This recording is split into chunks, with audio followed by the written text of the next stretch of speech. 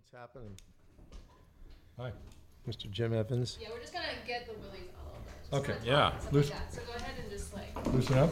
Yeah, Make loosen the up a little music bit. with You your guys mouth, are guys biz. friends? What I Like, wanted. what's happening over there? No, we were talking. We got into across the street. So we were supposed to meet yesterday, talking about. I lost my mom. I lost my mom the other day, and quickly, as fast as you can imagine. I mean, the day before she was ballroom dancing, and the next day she passed away pretty quickly. And I was just processing that information with you, and you going through, how you lost your mom, and I mean, even Eddie started talking about you had to pull the plug with your mom, and it was very similar because my dad, it was almost identical, and I had to make that decision. And us sitting across the street, kind of going through that was Heavy. pretty heavy shit, yeah, for sure. And feeling the emotions of that part of life, losing one of your parents. It's pretty wild, and it's definitely different now for me. But I'm not here about me. I'm here to talk about you. No, I would agree. Losing my mother was it was profound. It wasn't anything that I anticipated it would be like. I thought it was just going to be a natural course of events, but it wasn't at all. It was like a soul passed through me and took away part of me.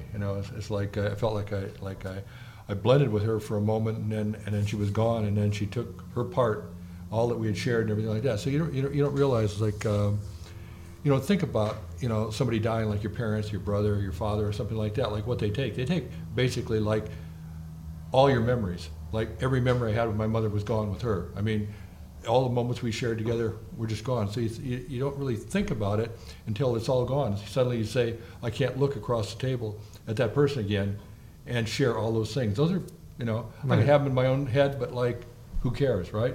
Then your brother, your father, things like that. All these things, they take them with you. So I feel like it's a diminishing of the soul for me personally. I feel like I'm lesser because of that. Just memories are important, I think. They are. I mean, so I felt kind of honestly the opposite. I think going through this awakening and going through this process and understanding life a little bit differently and what's really, what's out there, what I've been experiencing.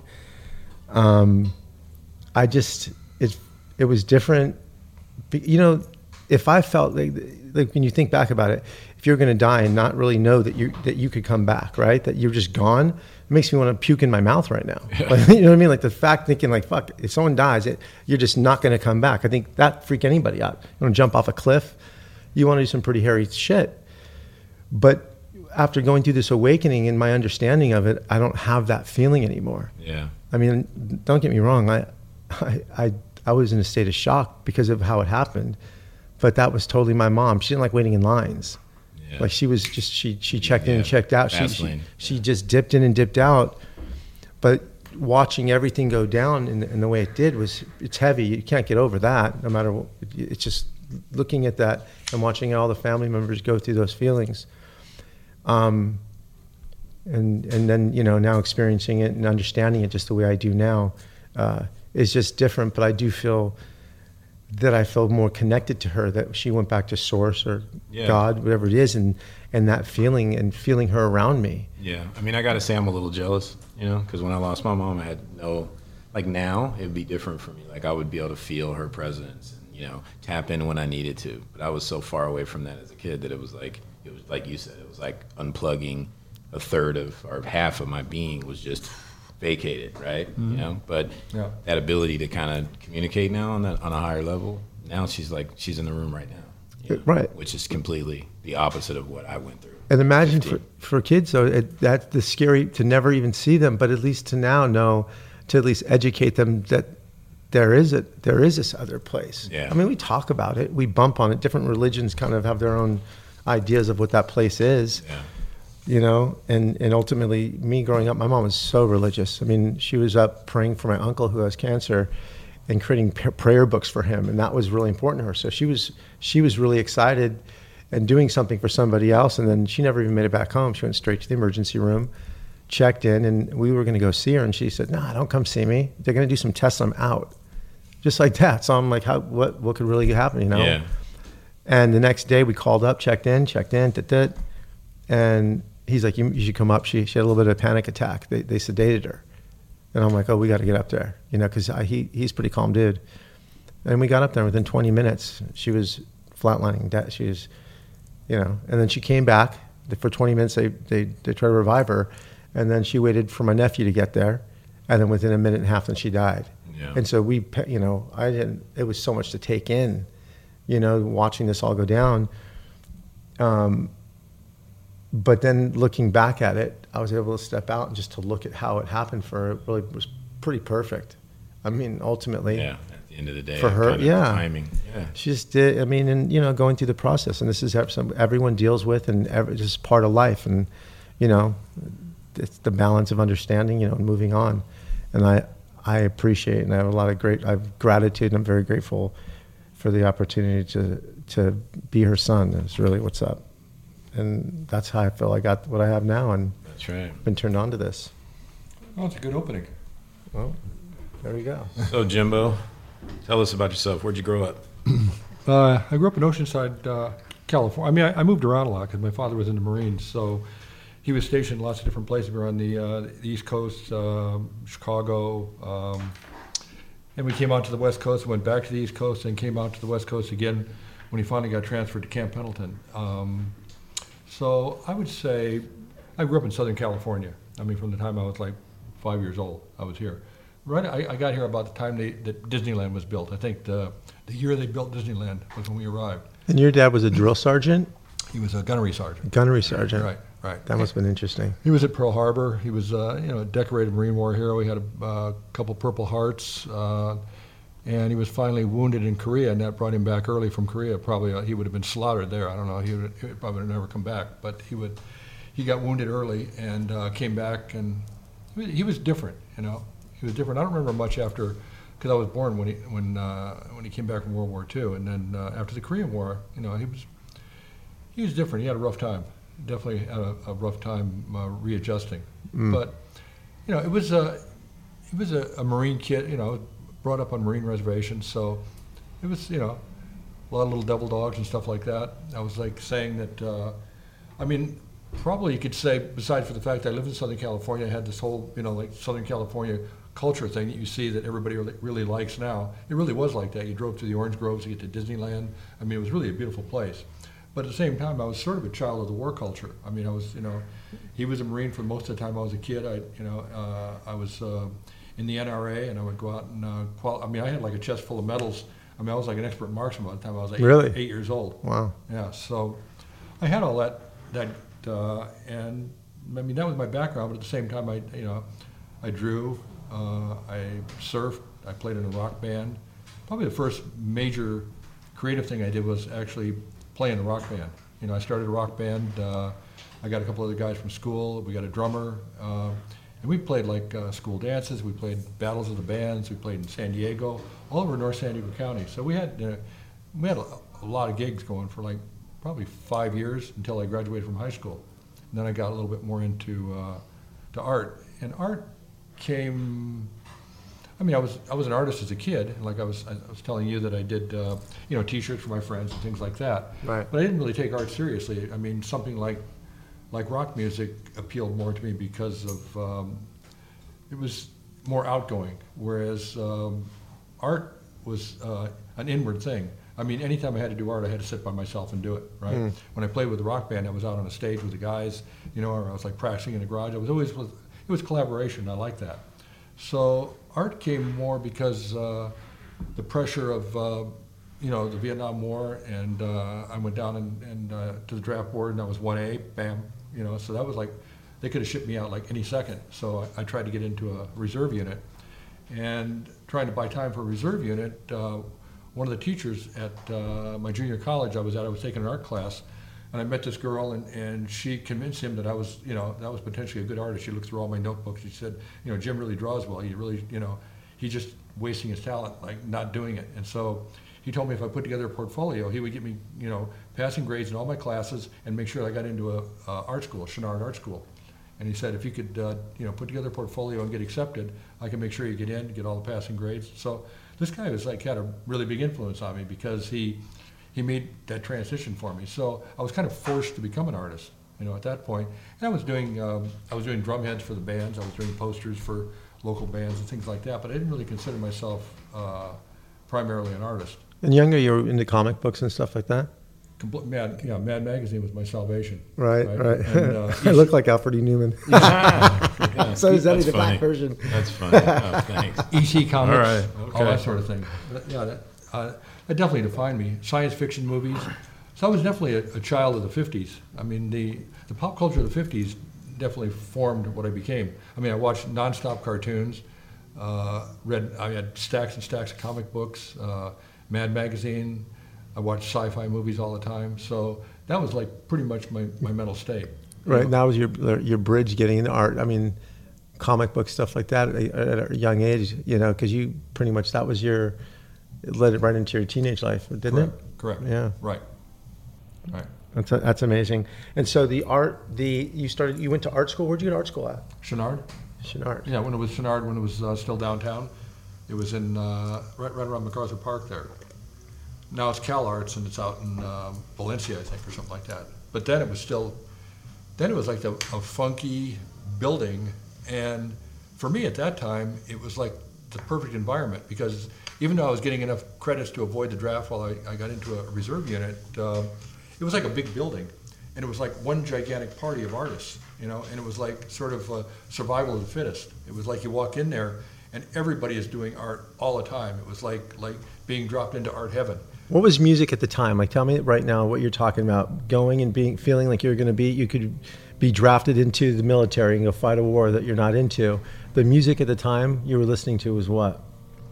I was listening to all the newest music. I was listening to all the British bands. The Shrine Auditorium was happening exactly when I was going to art school. I don't know if you heard of the Shrine concerts, but they had Hendrix, Cream, the Jeff Beck Group, Blue Cheer, the Buffalo Springfield. I mean, every weekend they would have these gigantic events. I mean, and it was like they had the best bands in the world there. So the music scene, I would say, was completely off the hook. I mean, it was just, and plus they mixed a lot. They would mix jazz bands. I mean, I went to see like Hendrix in San Francisco, and he was playing with that jazz guitarist. I mean, he was like, so. Was that at Monterey Pop? Well, I saw him at Monterey Pop too. So Monterey Pop was definitely like a huge influence. I mean, going to Monterey Pop and seeing, I kind of went by accident because I had taken my girlfriend to see, I think, Otis Redding at the Whiskey A Go-Go. I lived down in Oceanside, so I had to drive all the way to LA to do it. And I took her, and then when we left the Whiskey A Go-Go, there was like a big fence, and it had like the names of all these bands. And we're driving down Sunset Boulevard, and I'm going, holy crap, what? That's like every cool band in the world. And then at the end it said Monterey Pop Festival, and it had a phone number. So I called the phone number, and I got, they said, well, we got tickets, most of the tickets are sold out. We've got Jimi Hendrix, Ken Heat, and Ravi Shankar. And I said, Ravi Shankar, holy, I said, I really dig that guy. It's like, I thought, wow, he's going to be there? That's anyway, awesome. so I mean, yeah, no, so I was, And that's all Lou Adler did all that. Huh? Lou Yeah. Adler did that. Yeah. And he also owned the Whiskey A Go-Go at the time as well. Yeah.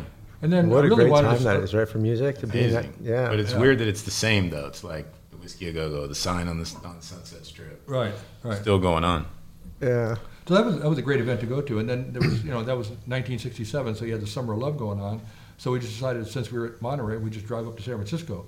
So I saw a lot of my old friends in Haight-Ashbury and hung out there for a little while. But I would say that even though it was a cool situation, I thought the drug thing it wasn't going to work. It was just so much. The drugs were just way out of control. Right. And I'd seen friends of mine in the band, like even in Oceanside. I mean, people were starting to shoot heroin, and it was like the cool part of drugs was just really getting like they just kept moving with it, right? And they wouldn't stop. It wasn't like, hey, I dropped acid and I got some enlightenment and I want to show you what's going on. It's more like they just kept moving, right? But that was like the love revolution, right? Absolutely, yeah. And would you compare that to like what we have now, what they call the conscious community? Was the love revolution back in the 60s? Would you compare those two to kind of different timelines, but this, Same deal. same deal a little bit?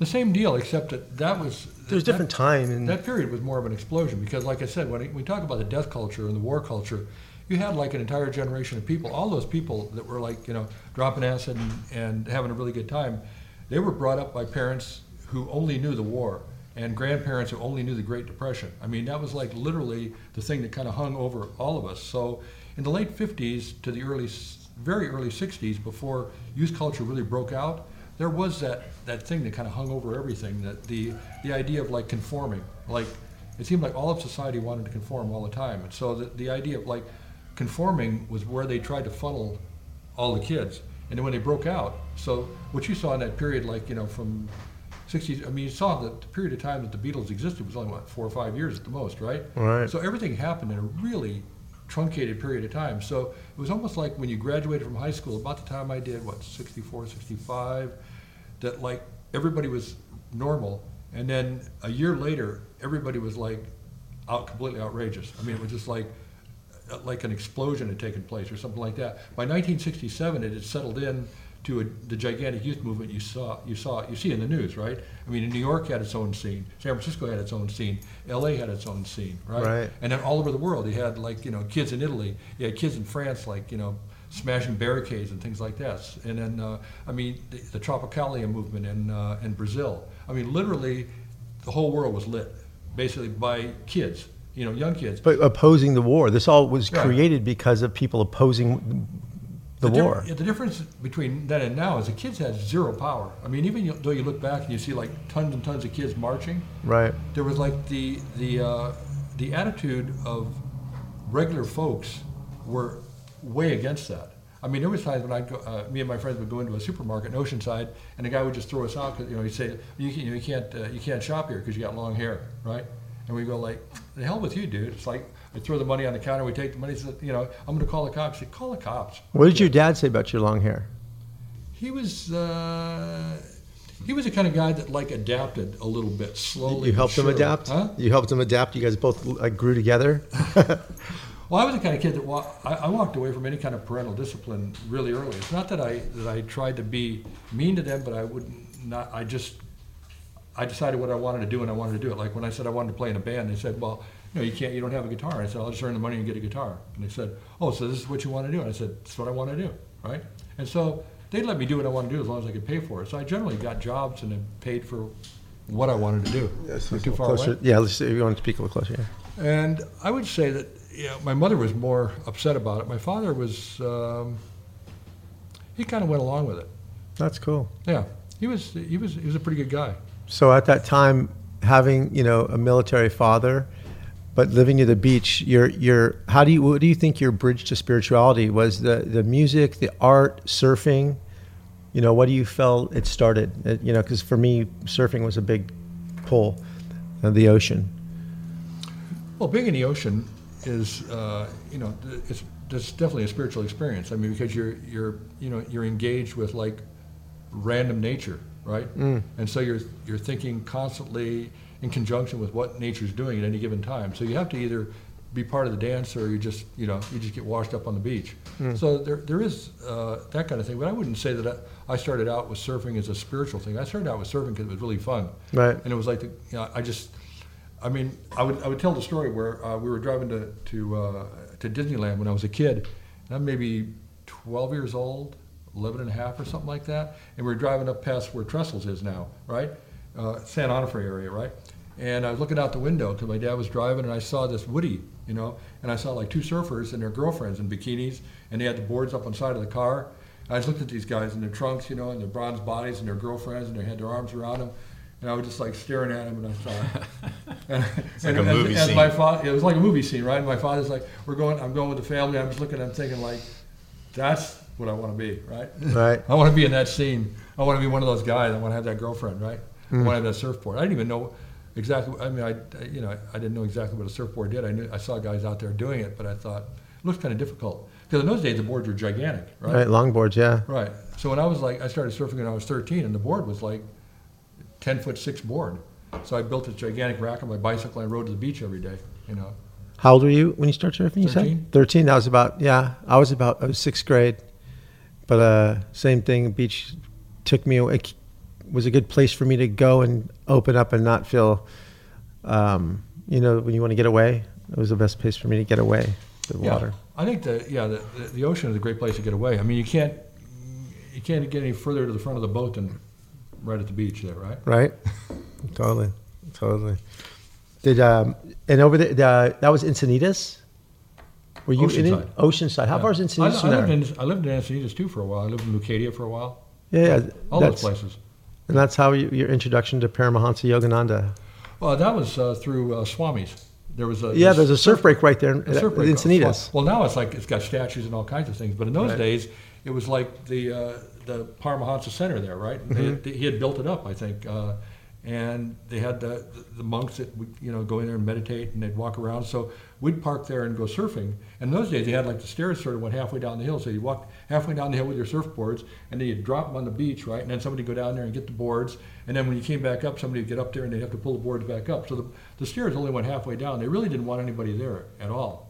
But once I got into the sort of the psychoactive experiences that I got into, I began to see something different. And when I saw those guys in their meditation, I began to think like, those guys like seemed like kind of where I'm going or where I want to go, like, because if I dropped acid, I'd want to like sit and just be by myself, and like go inside. And I see that that's kind of what they were doing. So I went in there and I picked up the book and I saw, Autobiography of a Yogi, and I saw Paramahansa's beaming face, and I thought, yeah, that looks right. Right. And then I saw these guys sitting there. I said, can I sit down? They said, no, just come and sit down, right?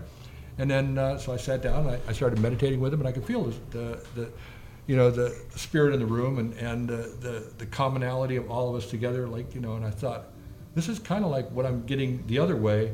But I knew that the drugs were a dead end. I mean, I knew you couldn't just keep dropping acid all the time and getting better and better and better. I knew I'd be turning into those guys that like couldn't tie their shoe, or be like when I wanted to go surfing, like all my friends would be sitting there like, let's get stoned again. I said, dude, we got stoned. We've been getting stoned. That's all we do is get stoned. I want to go surfing, right? And it's like, fuck you guys. I'm going to go surfing, right? So eventually, I just kind of left all that behind. So when I went to Monterey, and then I went to San Francisco, and I saw everything, and then Blow Up, the movie, came out exactly at the same time, and I stopped in, I think, San Jose, and we watched Blow Up. So when I left my band, and I went up there and I saw Hendrix play, then I went up and I saw the movie Blow Up. Then we drove through Big Sur, and I drew pictures and things like that, with my new girlfriend, and then we stopped in Haight-Ashbury and spent a week there. And then when I came back, I was like on another planet. I mean, I was like playing with my band, and I went to practice with them, and I said, I just like saw so much music. I said, I saw this guy, and I was trying to describe Hendrix play, and I said, and they said, well, how does he play? I said, he plays backwards. Yeah, we're just talking about that today. Just now, me and Omar were talking about Hendrix was played backwards, right? It sounded like two people were playing. Yeah. Right. Because And like at the Fillmore, I got to sit. I mean, in those days, like all the hippies wanted to do was drop acid, eat apples, and dance around. So Hendrix is playing. I walked up to the front of the stage, like here, he's standing there, and I watched two sets. So I'm trying to come back and explain to these guys what I'd seen, and they say, well, how does he play? I said, I'm not even sure that this dude even tunes his guitar. I said, I think he just comes out, and I said, he chews gum while he sings. And nah. I said, I'm telling you, the guy chews gum while he sings. I said, he plays the guitar backwards. It doesn't look like he even reversed the strings. And I said, he just bends the shit to make it work. I said, it's like, he plays stuff. I said, they're not even, I was watching the chords, and I said, I can't even tell what the chords were. I said, he just kicks it into gear. And I said, he's like all over the place. And I said, the weirdest thing is that he plays like that sort of, I don't know what, I call it like country and western stuff, where guys like used to play it, because he played behind his back, which I always thought was like a real novelty. I saw like country guys do that, like at state fairs and things like that, right? Or he played down between his legs or behind himself, or played eating his strings, and then the chicken picking and stuff like that. And I thought, because I thought the guy was like a god. I thought he had come from like another planet, and I knew he'd been in England, but I didn't know he was like an American paratrooper that had actually played in clubs and things like that.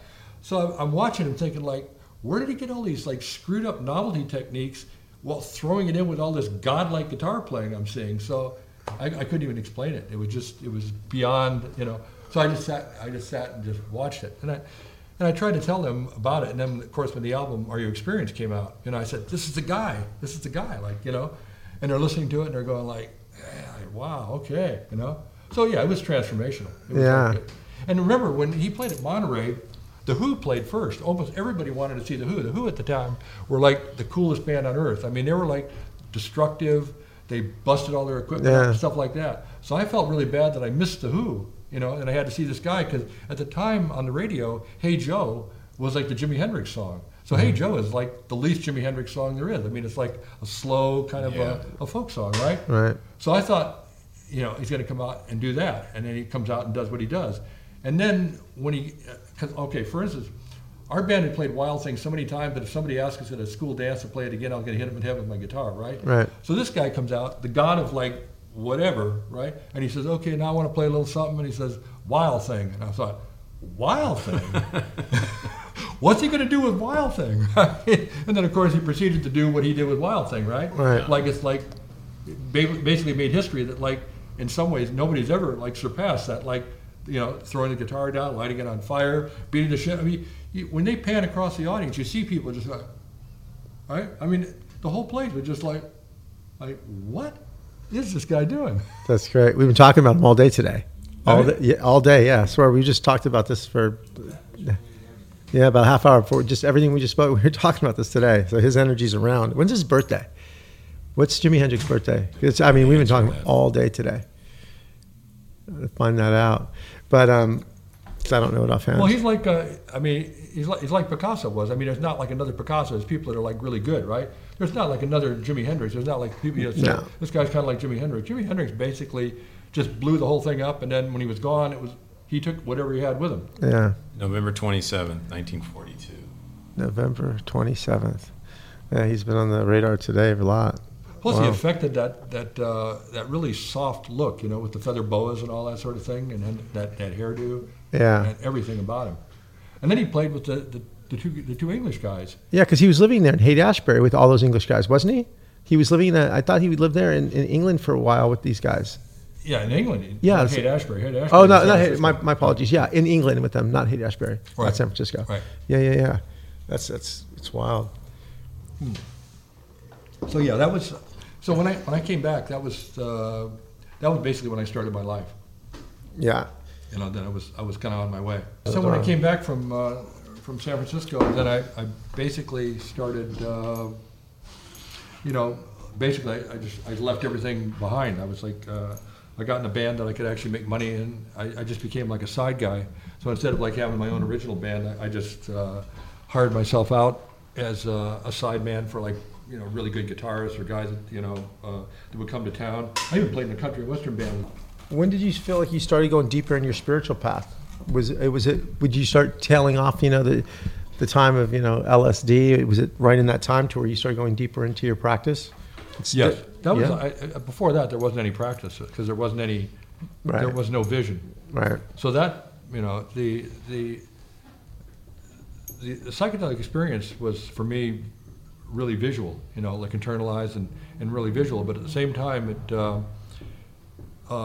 allowed me to project things like better than I would have thought possible. Because previously I could draw, but I would have to kind of think and imagine what I wanted to draw, or maybe look at something and draw it. Like once I hit like a certain plateau with the psychedelics, I could actually project like images exactly as I wanted them, you know, and I could just draw them. I mean, you know, if I dropped acid or something like that and sat with a blank piece of paper, I could like see endless worlds, and I could hold the endless worlds long enough that I could just sit and just basically fill Draw it. the entire sheet, almost like tracing it. So What did you say earlier? It was like a nuclear bomb went off in your brain? yeah. Well, it took off all the sidebars because I mean I think when you're growing up you have like you have sidebars, you have like things that like, you know, keep you in. You have authority figures, you have your parents, you have like school, you have all those sorts of things. Religion. And they all try to keep you in. For me, religion was just a thing. I never really had religion. I mean, I started studying religion probably more as an adjunct to the creativity. You know, at the same time, I wanted to understand what I was seeing. So I felt like I was regurgitating a lot of things from my childhood, and I wasn't sure whether that was to good advantage. Obviously, it turned out to be a good advantage because I use them now, you know, the cartoon characters and things like that.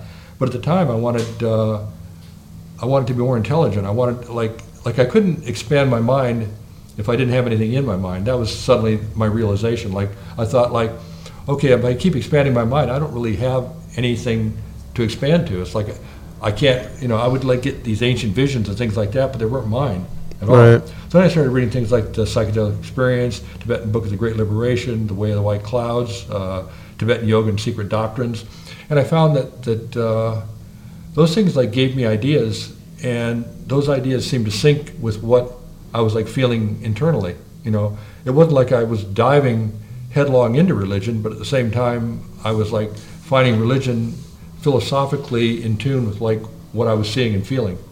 Right. Like it felt natural. Right. It felt good. Yeah. And I felt like in order to be an artist, I had to have a philosophy. I couldn't just be like a guy who just went out and painted junk. I mean, I could paint junk, but I needed a philosophy, and I felt like these things and that what I had seen were going to like work together to create like something that I was trying to say. Like I was trying to like, say something, and I didn't know what it was. Right. You met Eddie through the whole art world, right? Yeah. How'd you guys meet? I think Danny Boy introduced us, right? Oh, really? Yeah, I want to say. A long time ago, right? Yeah, when you were at Atomic Pop. Was that in this house over in Sepulveda? That's when I lived in the house in Sepulveda, absolutely, on Valley Vista. Yeah. Jim worked at a company called Atomic Pop, was a record label. They reintroduced Public Enemy after like 10-year void or whatever, right? Mm-hmm. Yeah. Mazik and Ben Yoder there with Blood Abraham. Right. Yeah, and the rest is history. We became good friends. Right. How'd you meet Yogi Bhajan? My name is Yogi Bhajan. I was going to a place called East West Cultural Center. I think it was over by where Koreatown is now, somewhere in that area on Western. But I was living in Santa Monica, and I knew the people there at the East West Cultural Center, and I thought it was a great place. So I just, I went there all the time. There was an older woman who ran it. I can't remember what the spiritual nature of like the general teachings there were, but like it was, I think it was Sri Aurobindo, and people were like doing trips to Pondicherry. Have you heard of Sri Aurobindo? No. These people seemed to, they were definitely into Sri Aurobindo, and he was like an Indian guru, and I think he had an ashram in Pondicherry, and they would, so that would probably be the basis of like what the East West Cultural Center was about, and they had a lot of other things. I mean, there was a picture on the wall of Rabindranath Tagore, and huge picture. I mean, if you're like in touch with Yogi Bhajan, he probably remembers that picture, and it just said Tagore below it. I named my son Tagore, because every time I'd walk in the door, I'd see this giant picture, and it just said Tagore, and he had his hand behind his back, and he just had this like look on his face, and I just kept looking at it and going like. And so when my wife got pregnant, she said, "What do you think we should name the child?" I said, "Tagore." She goes, "You mean like the picture of the guy on the wall?" I said, "Yeah." So Yogi Bhajan just showed up, kind of just unannounced. They just said this he's here from India. It sounded like he was there for just a short period of time. What year was this? This was like right at the beginning of '68? No, it had to be late '68, beginning of '69, I think. Right. Yeah, late '68, probably. Somewhere around there. And he did a lecture there, and I was impressed with the lecture. I mean, at that time I was looking for discipline. I felt like I had to like rein in my, explosive nature, and he brought that kind of military discipline. I mean, he seemed stern, and yet he seemed to be the kind of guy that wanted to. It seemed like he wanted students. He wanted to like get something going on. I got the feeling that like he was a smart guy, and he knew that like a lot of people were coming over from India, and they were getting a foothold here, and he was going to be one of those guys. I thought that he was but he seemed different than others. I mean, he definitely wasn't like the Maharishi with the long hair. This guy was like a crack disciplinarian. More thunder, a lot more thunder. A lot more thunder, yeah. He seemed. That's what I call it. Yeah. So, I mean, with my military background, he seemed like the right kind of guy because he had that kind of like, there was no nonsense with him. Right. It wasn't like, like you couldn't say, well, maybe. There was no maybe. You wouldn't say maybe. Like, are you going to come to my class, Jim? Maybe. You wouldn't say it. You would say yes or no, you're going to come to his class, right? Right. And that was the way my dad was. It was like there wasn't any maybes or grays or anything like that. It was like, did you do that? Yes. Yeah. And to watch now what Kundalini Yoga has grown into, Yeah. it's got to be pretty amazing to see it. Yeah. It's a huge thing.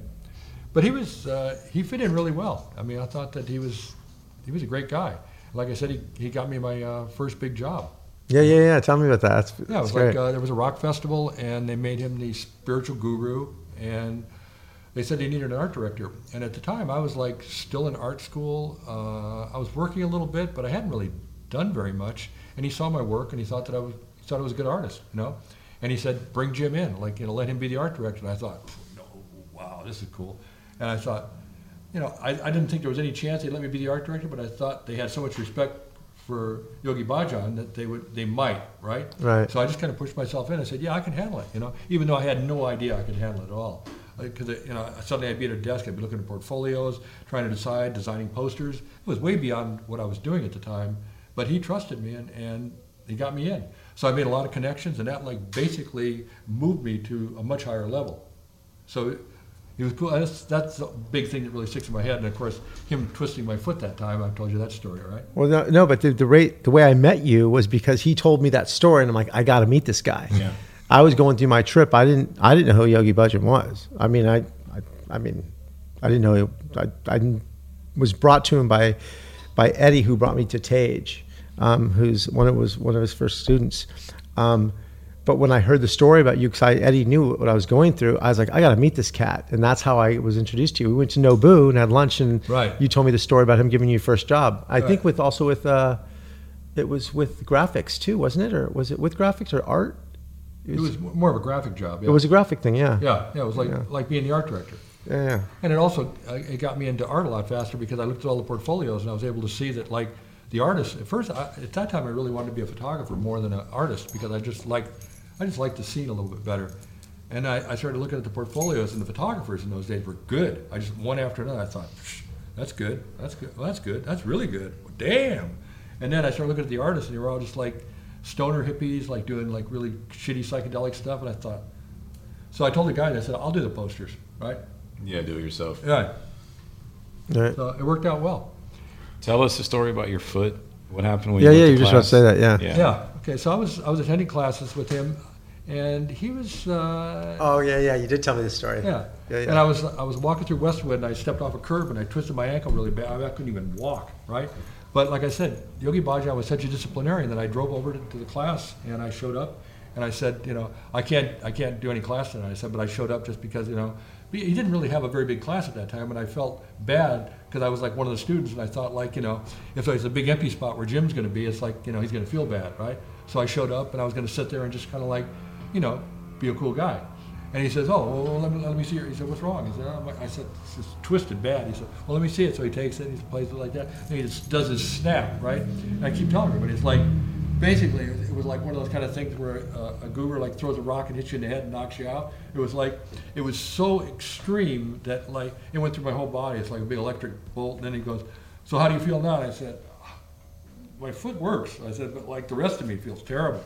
I said, what was that, right? And he said, it's something I know how to do. That was the thunder. Yeah. It was funny. What? Tage, so this kid, I don't think he may have been about maybe 15, 14 years old.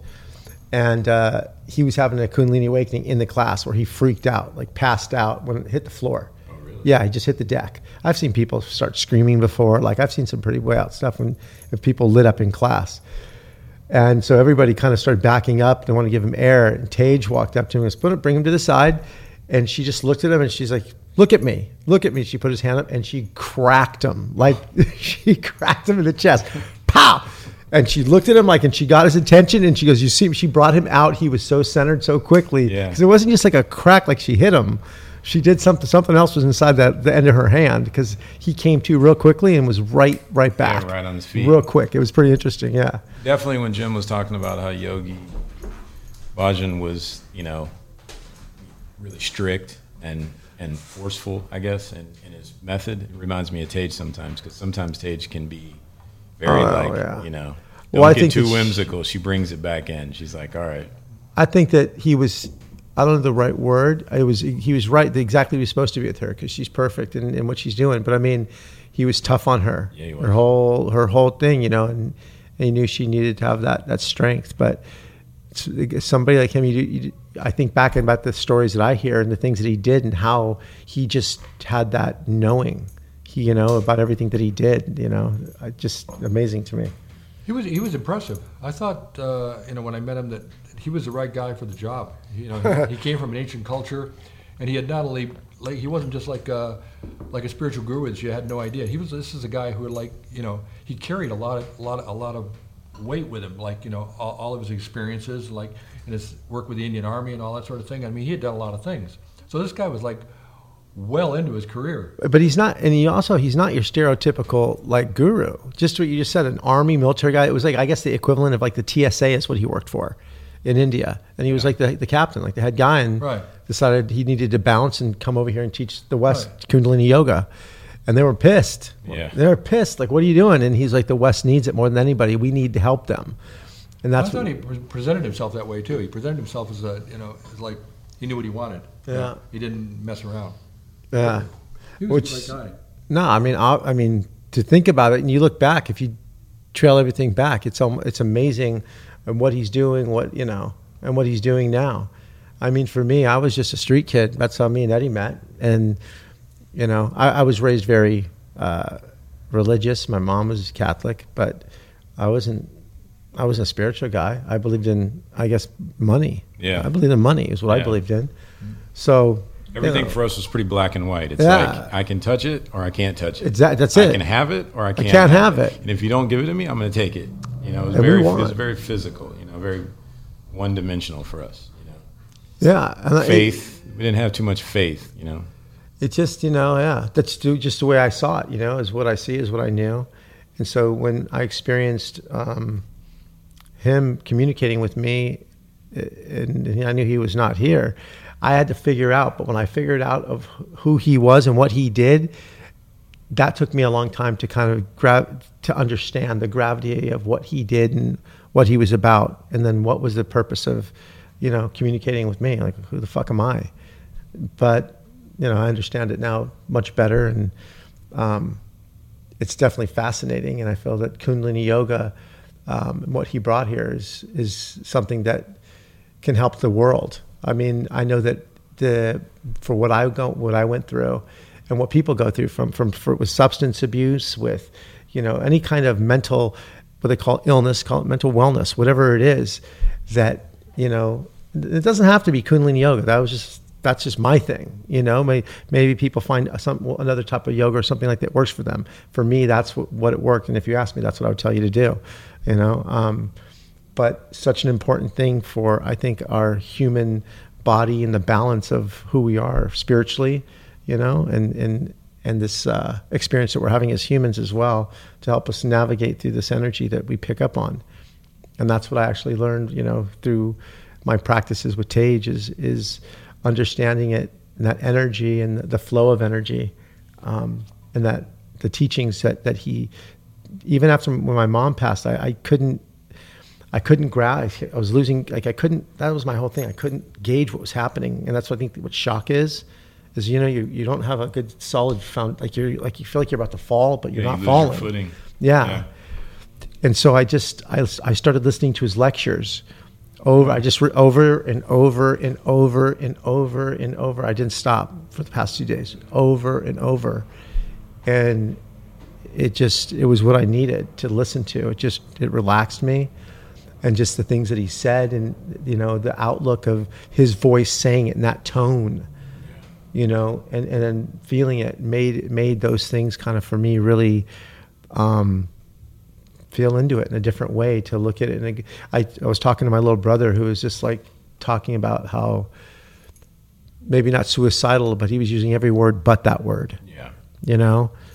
And I just didn't feel that. I felt quite the opposite. And I felt that opposite was brought on by listening to things that he was saying, and my approach and his perception on death and life, because that's what I was listening to, and experiencing it, and being grateful for it. And so I was able to look at that experience of my mom dying, and however that everyone else looked at it, and just look at it from a point of love, and that she's now with me again. So I didn't feel that she was taken away or I lost a memory. Actually, like in the beginning we were talking about it, I felt for me was gaining all these memories in love, and to carry that forward for the belief is because what we do have is those memories. That's all we do have.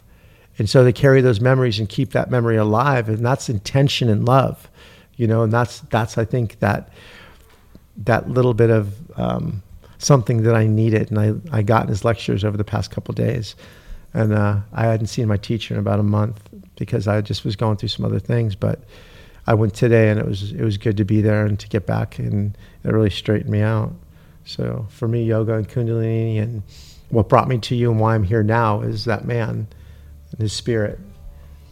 Interestingly enough, I'd actually forgotten about him. I mean, I had him in my memory, but at the same time, I was in a health food store and I saw Bajan tea, and I was like shopping. I picked it up and said, Bajan tea. I remember that name, and I looked it back, and they had the picture of him on the back, and I thought, whoa, so he really made it, right? Guy like, and then I looked him up, and I thought, damn, he did really, really well. Right? he was doing just fine, yeah. Yeah, because I was always like wondering, I wonder what happened to Yogi Bhajan, right? Because I hadn't followed him after, and I just went on to whatever I did.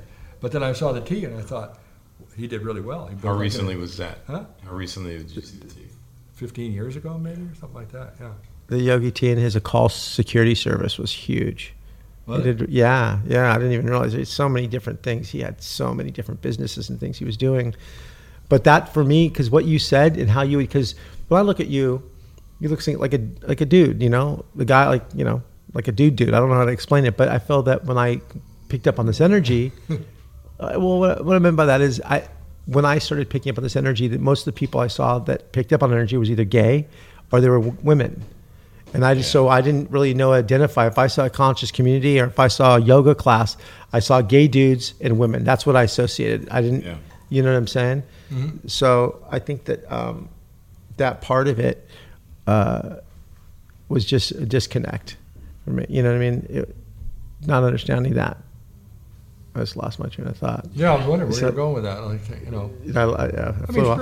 I mean, art has a lot to do with feminine quality. I think that to be a male and do art, you have to be in touch with your male and female side. I mean, you can't be very complete. I think I couldn't have been like the same kid I was and gone where I have gone without being more sensitive to the feminine side of life, as opposed to, not being afraid of it, accepting it and being more of mentally transgender in some ways. Wow, right? Yeah, that's great. Yeah, so mentally transgender. It is dope. I'm gonna write that. That was great.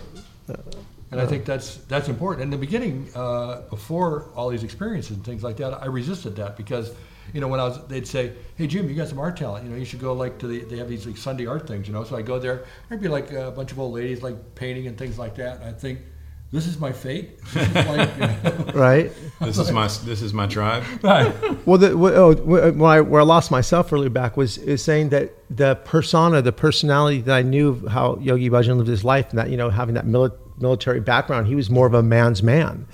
From what I saw and what I gathered, and the way he conducted himself and the way he moved through the world, so that's what I meant. It was easy for me to identify with the way and his thoughts and beliefs because it just seemed very much more natural to the way I understood the world.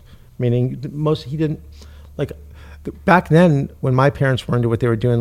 They looked like shakalaka type shit. You know what I mean? The guys playing the drums, what are they called? The Hare Krishna dudes. Yeah. So that's always the thing I depicted with spirituality, not somebody like him. Yeah, no doubt. I look and think of him now, I think Superman. It's just a different perception than when I was a kid thinking about people banging on drums saying shakalaka or what do they say?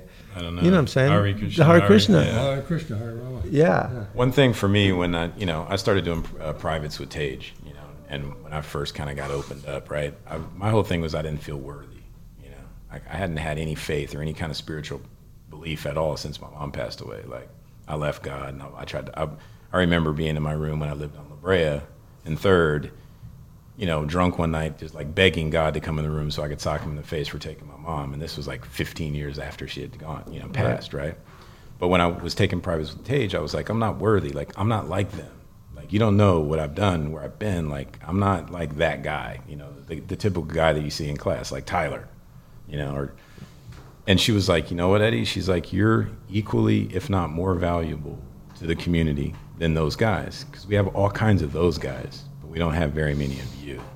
And the spiritual community needs spiritual warriors, not just the airy, hippie, new age yogi type person. And when she said that to me, it really cracked my head open. I was like, that's that's me. Like, I get it. You know, she says, it's okay to be hard, you know, just stay connected. That's what I was trying. That's what I was saying is that I feel the more that it's talked about and accepted by guys like us and can talk to younger kids and people like that were coming up like us, that being able to talk about death and things that people don't feel comfortable talking about because it scares them. And it scares them because they're not being taught the right way. And I'm not saying my way is better or not better. I'm not asking anyone to believe me. All I'm saying is that I'm telling you something and you'll either feel into it and know it, and that's all you can go on is what you feel. And I feel just by, you know, everyday normal dudes talking about it, if you're an athlete, if you're an artist, a musician, to talking about it to where it's not so taboo, you know, because really my experience led me to a mental institution and to see what was happening in these mental institutions to people that were going through a spiritual situation, because we're all spiritual beings having a human experience. And I said it sounds, but it's true. From people that substance abuse. People do that to medicate themselves. You start hearing voices. How many times you hear someone hear voices? Well, I said the same thing. I hear voices, which I shouldn't have said. I feel voices. Yeah. Right when I said I was fucked. As soon as I said it, what'd you say? I heard him say it. Right. But I was done. At that point, he said it. I was schizophrenic, and then I was done. I was labeled crazy. And it's back in the 60s when people were gay, they did the same thing. They're crazy. They're losing their mind. And it's so easy to kind of forget about people like that, because if they lost their mind, they're not even part of society anymore, and they're treated like that.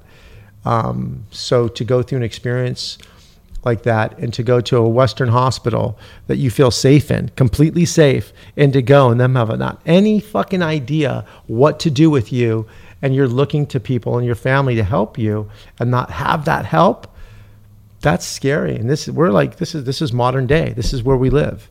Like UCLA, like, you know, so, you know, and the reason for, you know, I feel that a lot of people artistically are tapped into that vibration, whether it be music, whether it be art, whether it be athlete. You know, I think that we all channel in different ways because we're, like I said, me and Eddie talked about, we're all antennas, you know, and how we get that information from art, you know, from music, and how we distribute our art to the world.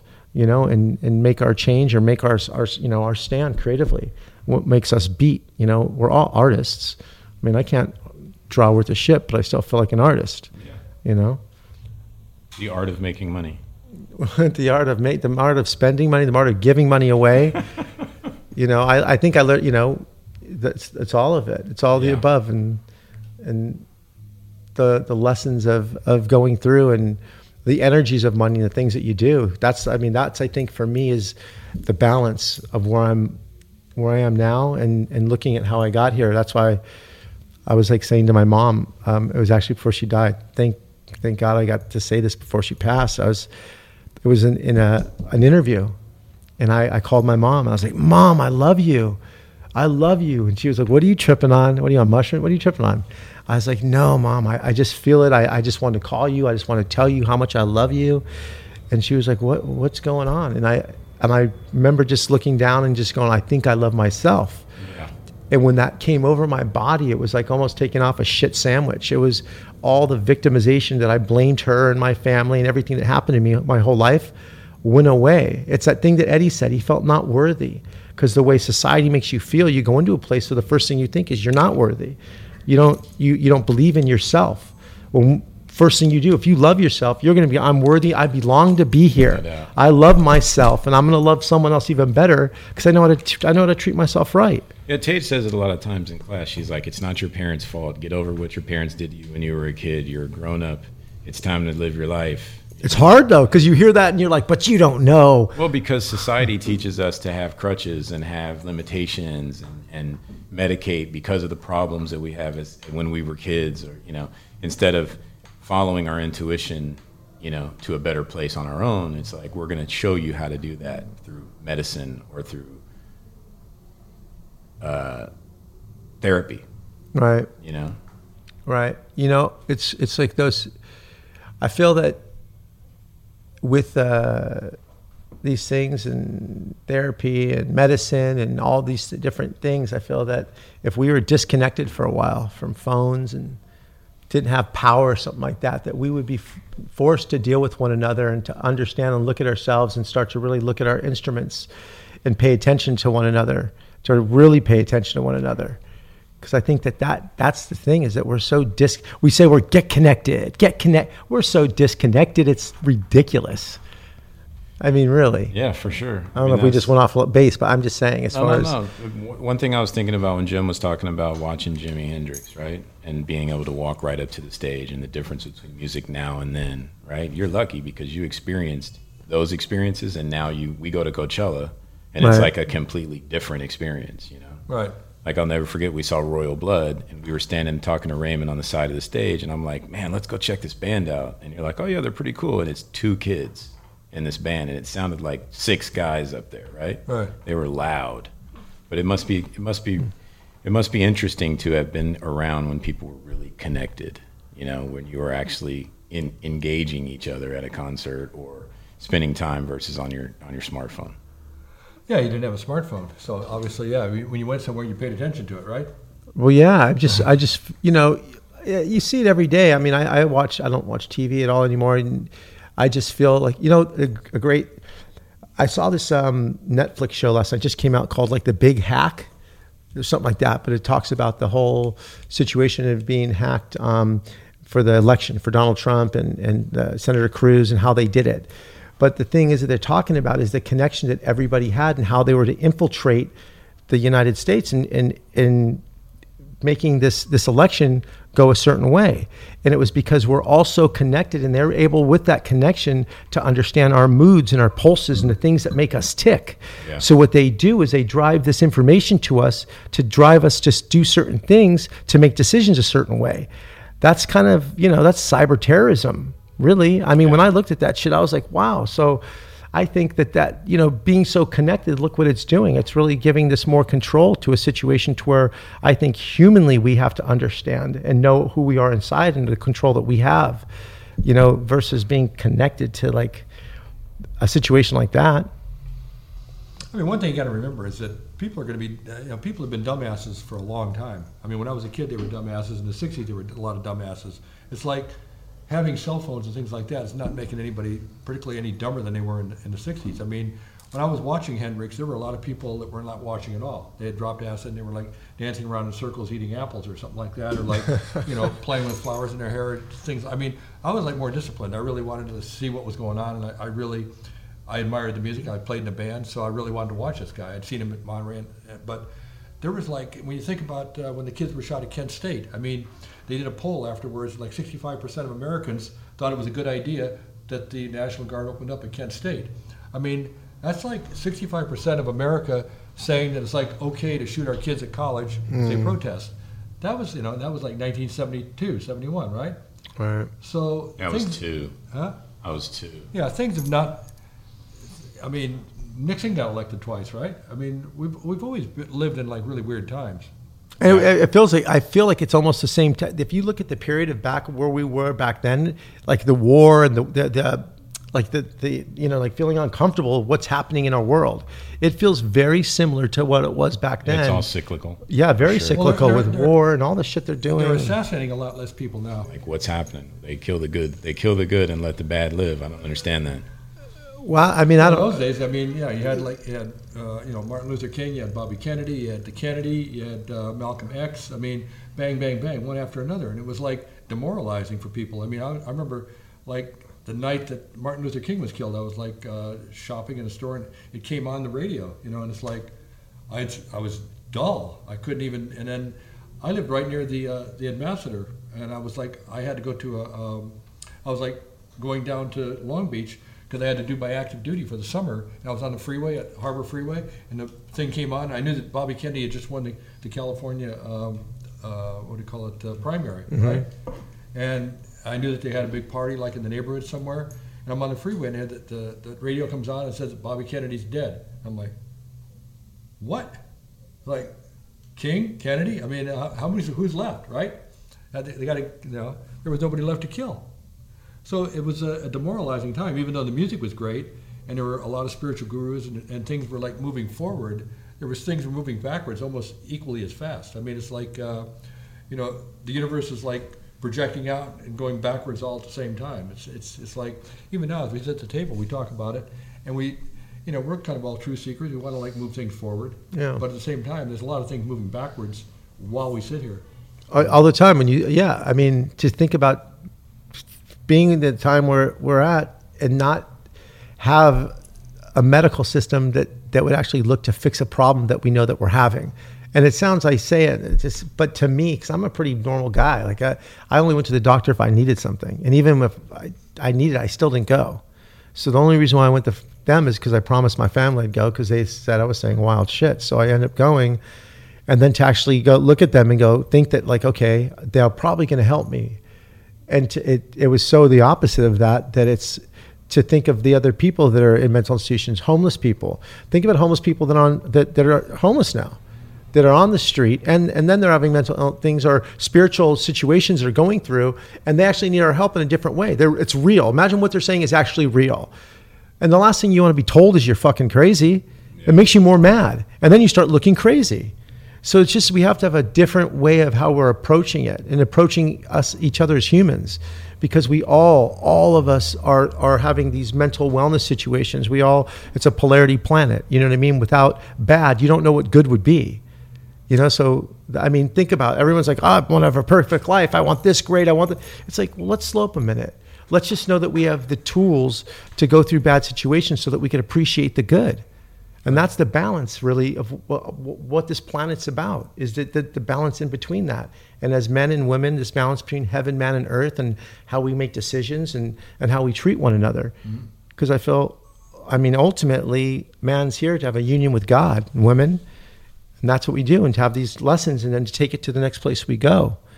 And I think that that's an amazing thing to have good, to have bad, to learn from it, just to look at it in a different way. We're always so prone to look at things and victimizing ourselves and looking straight into the darkness. It's just the easy way to do it. But right behind you is the light. It's right there. And so as you start to turn and you see that, and you start to go, wait a second, without that, I would never have that light. It doesn't exist. So what you're trying to do is I feel is find tools, whatever that may be. And for me, it was Kundalini Yoga to help me get through the day-to-day shit that I deal with, that we live with. That's being conducted. Because if we're going through it again, we're going to go through it again in 2,000 more years, right? And we'll be here again. And so hopefully we'll be a lot further along, as a community, as a collective community, a conscious community. And I think that's really what we are, is to be here to create community, to teach one another, to move forward and learn. I think that ultimately, and with art, music, and these things is what God's given us to get through, so that we have laughter, love, smile, colors, and senses that give us this life that we lack, and give the grateful and the respect back, to just go and be grateful for everything that we're having. And then as soon as that clicks and you have that, you start to go like, damn. And it just changes the way you feel about other people. I mean, I guess it did for me. And it helped me. I don't say be a better person, but whatever that word is, just to be a nicer person, And the art and music has been part of my life, my whole life. And, right when I got out of a mental institution, getting led to Eddie to do that first art show when we met you, right, was, I don't know why it seemed, but, it just seemed like the right thing to do. Yeah, we should probably have Jim do the creative for what we have coming up. We should. We should. Jim, what do you say? We need you to do it. He's busy. He's always. What albums have you done? You've done like so many different album covers and designs. Like, we didn't talk anything about that. Oh, yeah, I mean, the Beach Boys, the Beastie Boys, Beck, Neil Young, the Allman Brothers, Robbie Krieger. I was watching The Doors the other night, and I realized that I did Robbie Krieger's first album cover. Wow! Right after Jim Morrison died, he did his first album. A lot of album covers. Yeah. Wow. I mean, I've gone in and out of album covers. What are you working on right now? Right now? I just did Iration. We did Iration. Right. Probably the biggest thing I'm working on right now is Once Upon a Time in Hollywood. I did portraits of Margot Robbie, Leonardo DiCaprio, and Brad Pitt. But they needed to be done, I wouldn't say like an old style. They wanted me to mix my style was something that seemed more traditional, right? So it looked like it could have maybe been done in 1969, but it had to use the star portraits on it. So they gave me the stars to work with, and I just crafted them together, and they had to be run through all the processes, and Tarantino had to look at them, and then they're animated. So what I did was I created the print. They're going to be prints, and they're also going to be used in advertising, and then I animated them so that like there's the music that is indigenous to each of the stars, and it plays, and then the thing actually draws in, so it looks like it's being painted, and then the star's portrait comes on, and then the voice comes on. So it's like a multifaceted promotion for Once Upon a Time in Hollywood. What'd you think of that movie? I just saw it this weekend. I haven't seen it yet. Huh? I haven't seen it. Well, I like it a lot. Did you? I was in Hollywood in 1969. I mean, I worked like in Westwood, right up the street from that theater she went to. It was interesting what I did. I couldn't. You know why I was so excited the night before? I went and watched Inglourious Basterds just to get going, just to be all hyped up. Huh? And that movie was so amazing, but I didn't leave there. Just kind of I lost it at the end of it. I was excited to see it, but I just don't know if I left there. Well, the ending you'll was- see it. It's worth seeing. It's Tarantino's last movie. They're saying, but Yeah, I would say, when you talk about spirituality, to me the big thing about it, I mean, mine is different than yours in the sense that mine is like this sort of ongoing journey where I've gone from one thing to another. Like I don't find a spot where I just ever really stop. I just keep moving on. I mean, right now I do yoga, and I'd probably consider myself a secular Buddhist, like I say in there. It's like I find a resonance in Buddhism, but at the same time, I'll never reach enlightenment. I mean, I knew that back, in the early 70s. I mean, even when I met Yogi Bhajan, I realized that like I was stuck in this enigma because I knew I wanted to be a big artist. I mean, I really wanted to be like an important artist. I had like these ideas, and I thought that I potentially had a skill to do them, but I also realized that I would have to engender an enormous ego in order to be able to actually do that. Like the thing is, in order to be like an artist or a musician, I think to really be serious about it, you have to be somewhat selfish. You have to be selfish with your time. You have to be unspiritual, at least in the pursuit of like the actual art. So most religion is like about shedding the ego, Right. Especially Buddhism. It's like I could go to like a Buddhist guy and tell him everything about myself right now and say that I realize that I can never reach enlightenment just because I never could shed my ego. I just like, it was sort of like I gave up on it. I thought like, I can't shed my ego and be a really good artist at the same time. It's like, it doesn't work for me. I had to be egotistical in order to, like fulfill my vision. I had to like think that what I was coming up with, basically I could see my ego like constantly moving forward all the time, even though I was like trying to push it back. When I did artwork, it was like my ego would come forward again. So I could never really get rid of it. And I realized that like, I thought, okay, I could still be, a truth seeker, but at the same time, I understand that like, enlightenment is like beyond me. It's not going to happen in this lifetime. Maybe the next time I'll come back and something else. But like I'm stuck in this sort of semi-asshole state. I'm going to be kind of like that guy, like always looking for something more, but at the same time understanding there's a limitation of what I can actually achieve spiritually. right. Well, the ego and what you're saying is shedding it, and what you said is it was a big question and concern for me.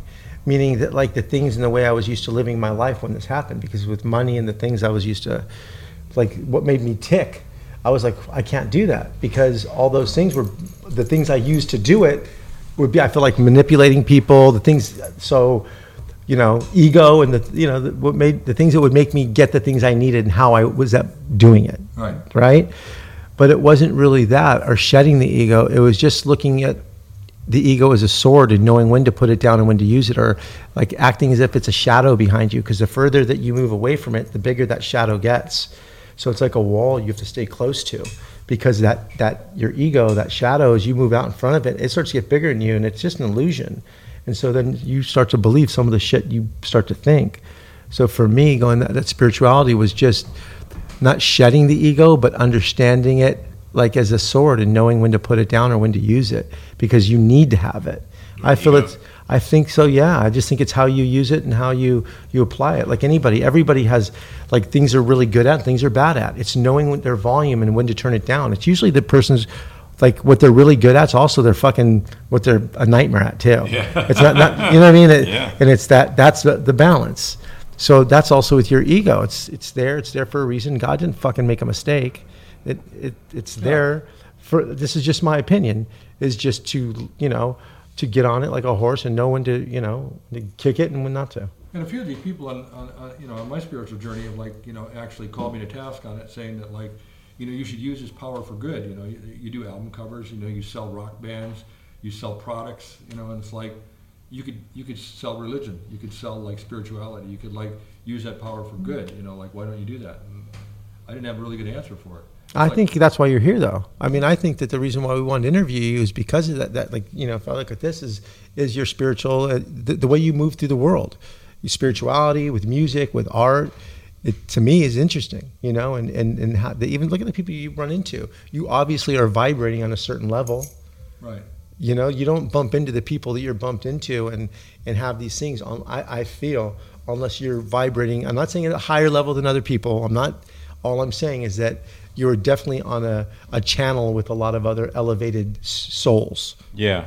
I mean, I'll tell you this, like, Jim's been a really good friend for over the past 10 years or longer, but one really big moment for me that, like, made me realize that I was in the right vibration, and we both were. We went to a meeting at Golden Voice, and we walked into Paul Tillett, the founder of Golden Voice's office, and there's one of his posters for Fugazi sitting right there in his office.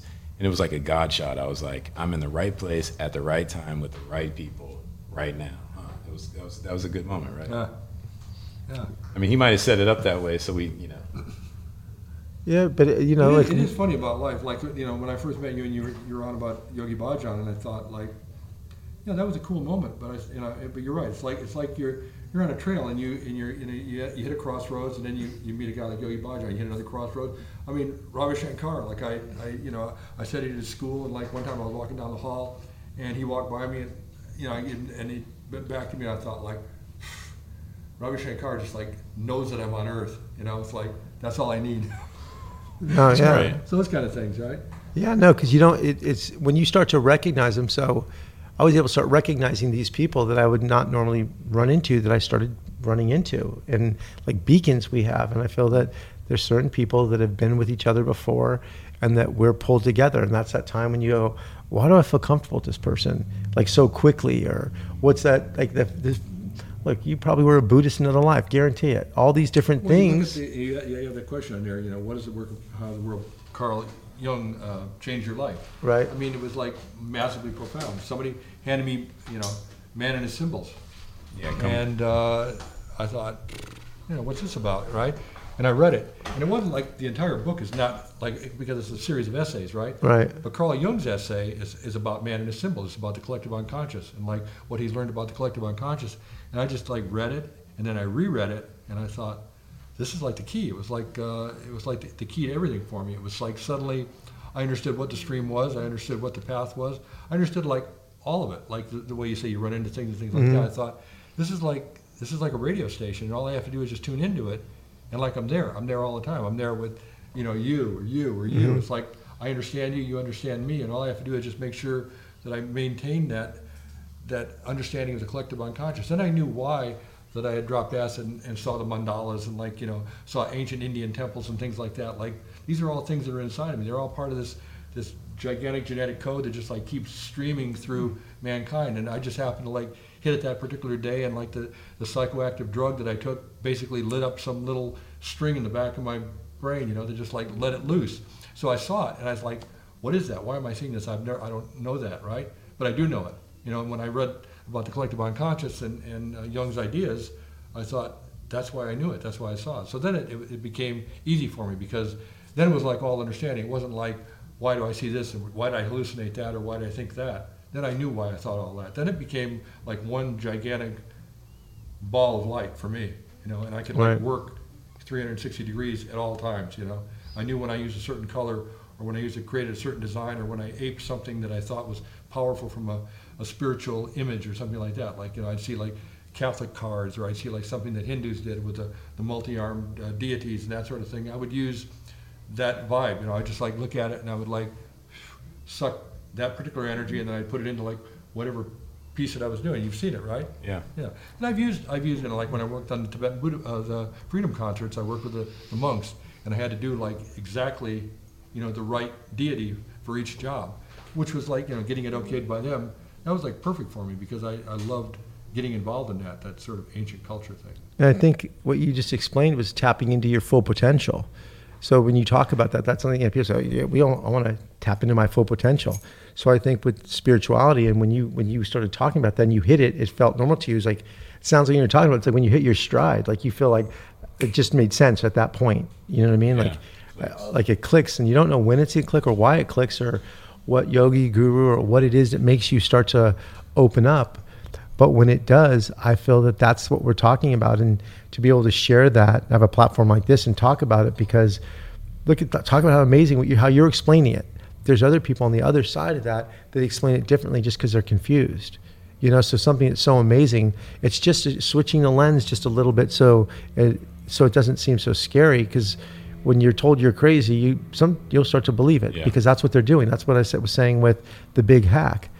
They go in and they can play with you a little bit. So, those things are. Well, I think fear is like what fear. All Yeah, off, right? Fear and shame is the best way to hold you down, and most religions do that. I'll guilt you. I'll guilt you. I'll keep you. I'm going to shame you and guilt you. And you say 10 these and 4. What the fuck? I was born. I'm not a sinner. I'm as clear as I did nothing. Come on, yo. Like, so they put these boundaries on you, this bondage that you feel, and you're like, I remember growing up, and I used to say these every time I did something wrong. I'd say, Our Father who art in heaven, 10 Hail Mary. I would say, but I started to think I could do all this shit, and I go say this, and I was absolved of all my sins. So it's like, I was like, wait a second, this whole concept is fucking with me. So I could just pay in and pay out. Pay in, pay out. Oh, dang. Okay, I'm going to go do this, and this. Father, I have sinned. Let me tell you what I just did. I just came up on. No doubt. Right? Yeah, that definitely would be too easy, wouldn't it? Well, it just, and then they tell you and they shame you. But I just feel that whole shame and guilt really does control you, because fear and anger are the things, even in that documentary, that they tap into. Human beings, that's an easy one to trigger. But if we started, what if they did that big hack with love? What if they started sending out messages like that? What if they just spun it like you said? That was one of the best things I heard, is turning fear into love. Now think about, of all these things that they're doing, it's they're going the wrong way. I was watching the debates last night, and it was like, I almost couldn't even understand what they were talking about, because they're so behind where they should be with the rhetoric. It's like they're getting on each other for things. They're riding Biden for things that he did 50, 40 years ago. It's like, who cares about 40 years ago? What are you doing now? Everyone evolves, so it's just, I couldn't even listen to it anymore, because it was like, they're just on the wrong vibration. Yeah. And I look forward to when in office and in politics and in government, they think the way that we think. Who's Pamela Harris? What's her name? Kamala Harris. Who's the one that Hari Jeevan and Goody Jagger took a picture with? Marianne Williamson. Yeah, she's kind of a very spiritual yogi. She's on the right path, but I mean, it's like that's 1 out of 100. It's like I look forward to the day for our kids. I can't wait to see what government looks like when my kids are around. That's scary. How we're governing the humans on. They're doing it. They're doing a thing. They're doing it for parolees. I think in either Washington or I think it's Washington. But they're all yogis. When I heard that, I was like, that's genius. Like really having all yogis as parole officers. They're doing it in, I think it's in Washington. One of the all yogis. They're all yogis. They're like using yogis as parole officers. One of the candidates last night was talking about how instead of putting people in jail for crimes, and just leaving them there to figure out how to do more crimes, teach them. No, they should have yoga classes, meditation. And absolutely. Imagine if you had a 5-year stint and you were meditating every day. Dude, you'd come out a completely different human being. It's a crime that they're not doing it. It's a crime against humanity. If they're really looking to reform. What does reform mean? Yeah. They should have it. You should have it going into schools so kids understand their instruments, so they know what they're dealing with. They ain't gonna freak out. They're not gonna need Ritalin and Adderall and all this shit they're freaking out on. I knew because I was on all that. Can you imagine that? You go do 5 years in jail, and all you're doing is hearing mantra and taking yoga classes.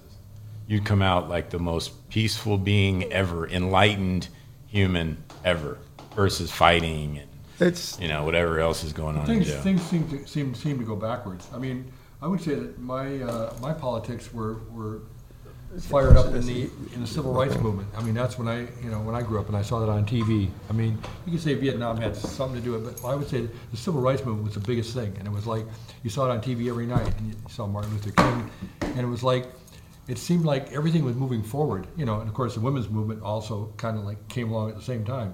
So it seemed like a powerful time of change, where it's like suddenly like all these wrongs are being righted, right? So if somebody would have came to me like in 1964 and said that like in 2019 we would have what we have, and that racism would still be like this gigantic issue where it's just being talked about, I would have just said that's like 50 years in the future. I would say that would not be possible. I mean, I wouldn't have found it acceptable to even like have that argument. I would have thought like, wait, if we keep going from where we're going now, this is all going to be solved like, somewhere in the late 70s, right? Maybe, not like done and redone. Well, that goes back to the assassinations, though. I mean, those leaders that were to pushing hear- that movement. to look at this CNN right now and listen to what they're talking about how the things are being said. It's so wild that it doesn't even sound like it's real. Yeah, like to me, I'm like, that's what wait, I'm saying. like Yeah, I mean, it's just like it's like become like a giant issue, an issue that you would think like. I thought that issue, like, it should not even be a debatable point. But I think, also watching that show last night and looking at what they were trying to convey, their message, and about putting all that information into computers so people are seeing it and putting out messages of racism, of riot, and creating and stoke completely. And so when you look at the government and looking at all the information that they've gathered to make your opinion of what you think, I'm not saying they're right what it is, but it doesn't look good.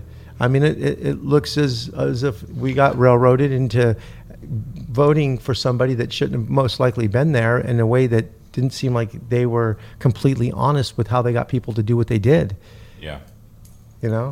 So I think that, maybe just depending on one another without all that computers and all the equipment, Yeah, but the problem is, better you for them. understand, we're never going to go back. No, I know, I got it. Keep going forward. I mean, you're going to have more Ubers, you're going to have more apps, and you're going to have more cell phones, and you're basically, 2,000 years. I mean, human beings. I would think that that our fate is to be superseded by machinery. I mean, we're going to definitely like Android ourselves out to the point where we're going to be superseded by machinery. I heard a really interesting interview with Elon Musk and Joe Rogan about that, and it's really interesting when you hear it, when you hear people that are very intelligent speaking about it, to where you're like, I'm not a conspiracy theorist, dude, right? So for me, if someone said it, I'd listen to it and I go, yeah, anyways, that sounds cool. But when you hear two different people that are successful, very intelligent, start talking about it in a way that can very much well happen. But for me, I don't think God makes mistakes at all. So I don't think that man is going to outsmart. It's like saying that a computer is smarter than we are. We are supercomputers that will never be outdone. I don't care what anyone says. That's what I think. And I think when we're done, we'll go to our supercomputer. But ultimately, I don't believe that. I just think that things will evolve and they'll correct themselves the same way as what we're talking about. They keep correcting themselves. There could be a master plan where we have organic materials that actually become like the computer materials. Right. And we become like organic computers. I mean, organic machines or AI type machines. Do you believe in aliens? Yes, I do. You're fucking weird, man. I'm What? just kidding. I'm kidding. I believe in aliens too. I mean, Like- aliens in the sense of like, I can't assume that like the universe that I see out there is like, there's not like another spider somewhere, you know what I mean? And it's Right. like, everything is like just concentrated on this one cold ball floating through space, right? It's all good here and everywhere else is nothing. That doesn't work for me at all. No, how can But it then be? I also believe in multiple dimensions. I think that like, it's like, we can see like a certain color spectrum, right? Right. And beyond that color spectrum, there's a ton of other color, right? We can hear a certain thing, and beyond that, there's a lot. So I'm assuming that like there's a lot of physical I don't know. I'd say physical, but I'd say that like it's split up into like It's a realms. string theory type of thing, right? So that the sense that like I feel that aliens could be just things passing through, basically our dimension from another dimension. See, you said something so important because we're used to seeing things a certain way, right? there could be a ship right outside the building, but because it's something that we wouldn't see, it might just tie right into whatever it is that we're looking at. We'd miss it. Exactly. Because if we actually saw it, if people saw a UFO land, there'd be mass hysteria. Yeah. It'd be the end of the world. People didn't know how to understand it because they don't have control over that. I know, and it's like when you take a powerful psychoactive drug and you're sitting in a chair and you watch like a freight train go through that wall and go out that wall and make all the noise it's going to make and all everything, and the whole house is rattling and everything, and then it finishes up and the walls close up and you go like, okay, right? I've seen Yogi say some things, but it's hard now now. I'm so open to everything because of the way I see things. So if someone says an alien, because the word alien, it just sounds so funny. What is the depiction in my head of what that is? I don't quite know, but I do believe that we're not the only ones here. I do believe that we've recreated and we're coming back in time, and what we're kind of passing through has happened before. I think time bends. I think that, that whole... Have you seen Dark on Netflix? No, I didn't. Anybody? No. Gotta watch it. It's all about that. It's all about time. Is it? It's all about bending time, like time travelers, and it's everything happens in 33-year cycles. So, okay, that's funny. That was the thing I said. So right when I first freaked out, right? They said, oh, he's losing his mind. I would go into my shower. I'd go lay in the shower. I built this huge house in Malibu. I start meditating. They're like, what's he doing? And because at the time I never meditated in my life. I'd come out of the meditation, and so what they did is they started telling my stepdad, Dave, to watch me because they were really worried about me. So what I did was I would go talk to Dave, and I'd start whispering to him, and I'd say, do you believe in space travel? And he'd look at me like, what? It's real. It's real. And I didn't understand, but I felt like I'd been through some kind of space travel portal of some sort, and I'd come back with some information. That's what I felt like when this first happened to me. Uh-huh. I felt like there was a panel of people talking to me. And when I spoke to other people about that and to get their opinions, they'd say, oh, that's what they call the panel of light, or there was different, ways people had of explaining it. But that was kind of what I picked up on. And the way my human mind picked up and said it to my dad was, I was like, I'm space traveling, because that's just the way I depicted of picking up on these other energies of what was happening to me, probably from the movies that I saw. So, I was a pretty creative cat. So, and then a simple way to look at it is if you just go out at night and you look up at the stars, right? And say if you see a distant star or something right. like that, you're looking at something that may not have been there for millions of years, right? So you're basically looking into the past. I mean, because we see light from stars, and by the time the light gets to us, they burn. That star's been gone for a long time. So clearly there's like stars out there that we're like, so you're basically looking millions of years into the past just by looking up at the sky. So that simply shows like how limited our scope is. I mean, the fact that there's a lot of things we could see or think about that are quite different than we perceive them, right? Right. Because, you're looking straight into the past. Right. Jim, we'd like to invite you to participate in the next art show that we're doing, similar to the one that we did in Malibu in 2017. Right. This time, instead of feeding or helping the homeless, it's both. It's homeless too. It's mental health and homeless. I just felt that living in Malibu, there's a woman there that we helped in that art show. Her name is Carol Moss. Carol Moss has been helping homeless for years, and I mean, so many years. She's been attacked. She's been beat. She's done so many things that have been done, and she opens up her house in Malibu to homeless people. That poor old woman has been beat. Oh, beat, like attacked, like all kinds of things. Her birthday's coming up in November, but when I got out of the mental institution, the first thing I did was end up on her doorstep and said I wanted to do an art show and raise money for homeless. And with Eddie, that's how we all connected. And just said and she's Buddhist too. That's the whole. I didn't know she was Buddhist, so I was connected to all these Buddhists. We should go with Jim over there to one of her Thursday night things. Oh no, we should go. We should definitely go. We can go tonight. Well, it's at 8 tonight. Like a Thursday night. I can. I forgot. It's my stepdad's birthday, but definitely. So she's Buddhist, but. So what I did was I said I wanted to have her come and be part of this show, and I said, in Malibu, it's hard because people, if you're lower economics in Malibu, you don't care if you're homeless, they just want you out of there. Well, if you start to talk about mental illness, and because after mental illness you become homeless a lot of times, and that's what happens with these people. So I think it kind of runs hand in hand. So it will be for mental illness and homelessness to bring attention and awareness to it. I think that. That's what the art show will be doing. What do you have coming up? Don't you have an art show coming up? Yeah, in Beverly Hills. It's I worked with a master printer named Richard Duardo in the 80s. It was like a period of time when I was kind of trying to reinvent myself, and I met Richard, and he was working on some projects, and he had to deal with a gallery that I was working with, and we decided to collaborate and created a body of work over a 4-year period of time using his silkscreen studio. And I hadn't really done much with it, but Eddie Donaldson came along to my house one time when I first met him, and he dug up some of these paintings, and he goes, "Hey, you should do something with these things." So he's the kind of guy, he's sort of the guy that really rediscovered those particular pieces of work, and now they're going to be shown in Beverly Hills. And there's also a collaboration I did with Kelly Gravel, aka Risk, and he's repainting and reworking some of the canvases. So it's a 3-way collaboration with about a 25-year space. 35-year? 25? Yeah, it was in the 80s. Right, is that 35 years ago? So Yeah. the pieces are actually 35-year-old pieces. Yeah, 35-year-old brought out of the pieces. archives. Who are some of the people that are on those pieces? It's Madonna, Elvis. James Dean, Sean Connery. Are you bringing Billy Idol out? No, no. Slash? Slash, no. So Not the rock. older stuff. Yeah, mostly older stuff, yeah. So it's like a series of Hollywood icons. So it's a show is called Hollywood Icons. So it's an older body of work, and it's going to have a few new pieces in it, but mostly an older body of work. All right. Well, thanks for joining us on the space between. And next week, I think we'll be. If you tune in, we're interviewing Amanda Sage, who's coming up. And she'll be participating in the art show as well. But thanks for coming down and joining us and talking about all this spiritual mumbo jumbo. Right. Thanks for having me. Yeah, absolutely. Sant Nam, and thank you for joining us. Sadnam. Om Shanti.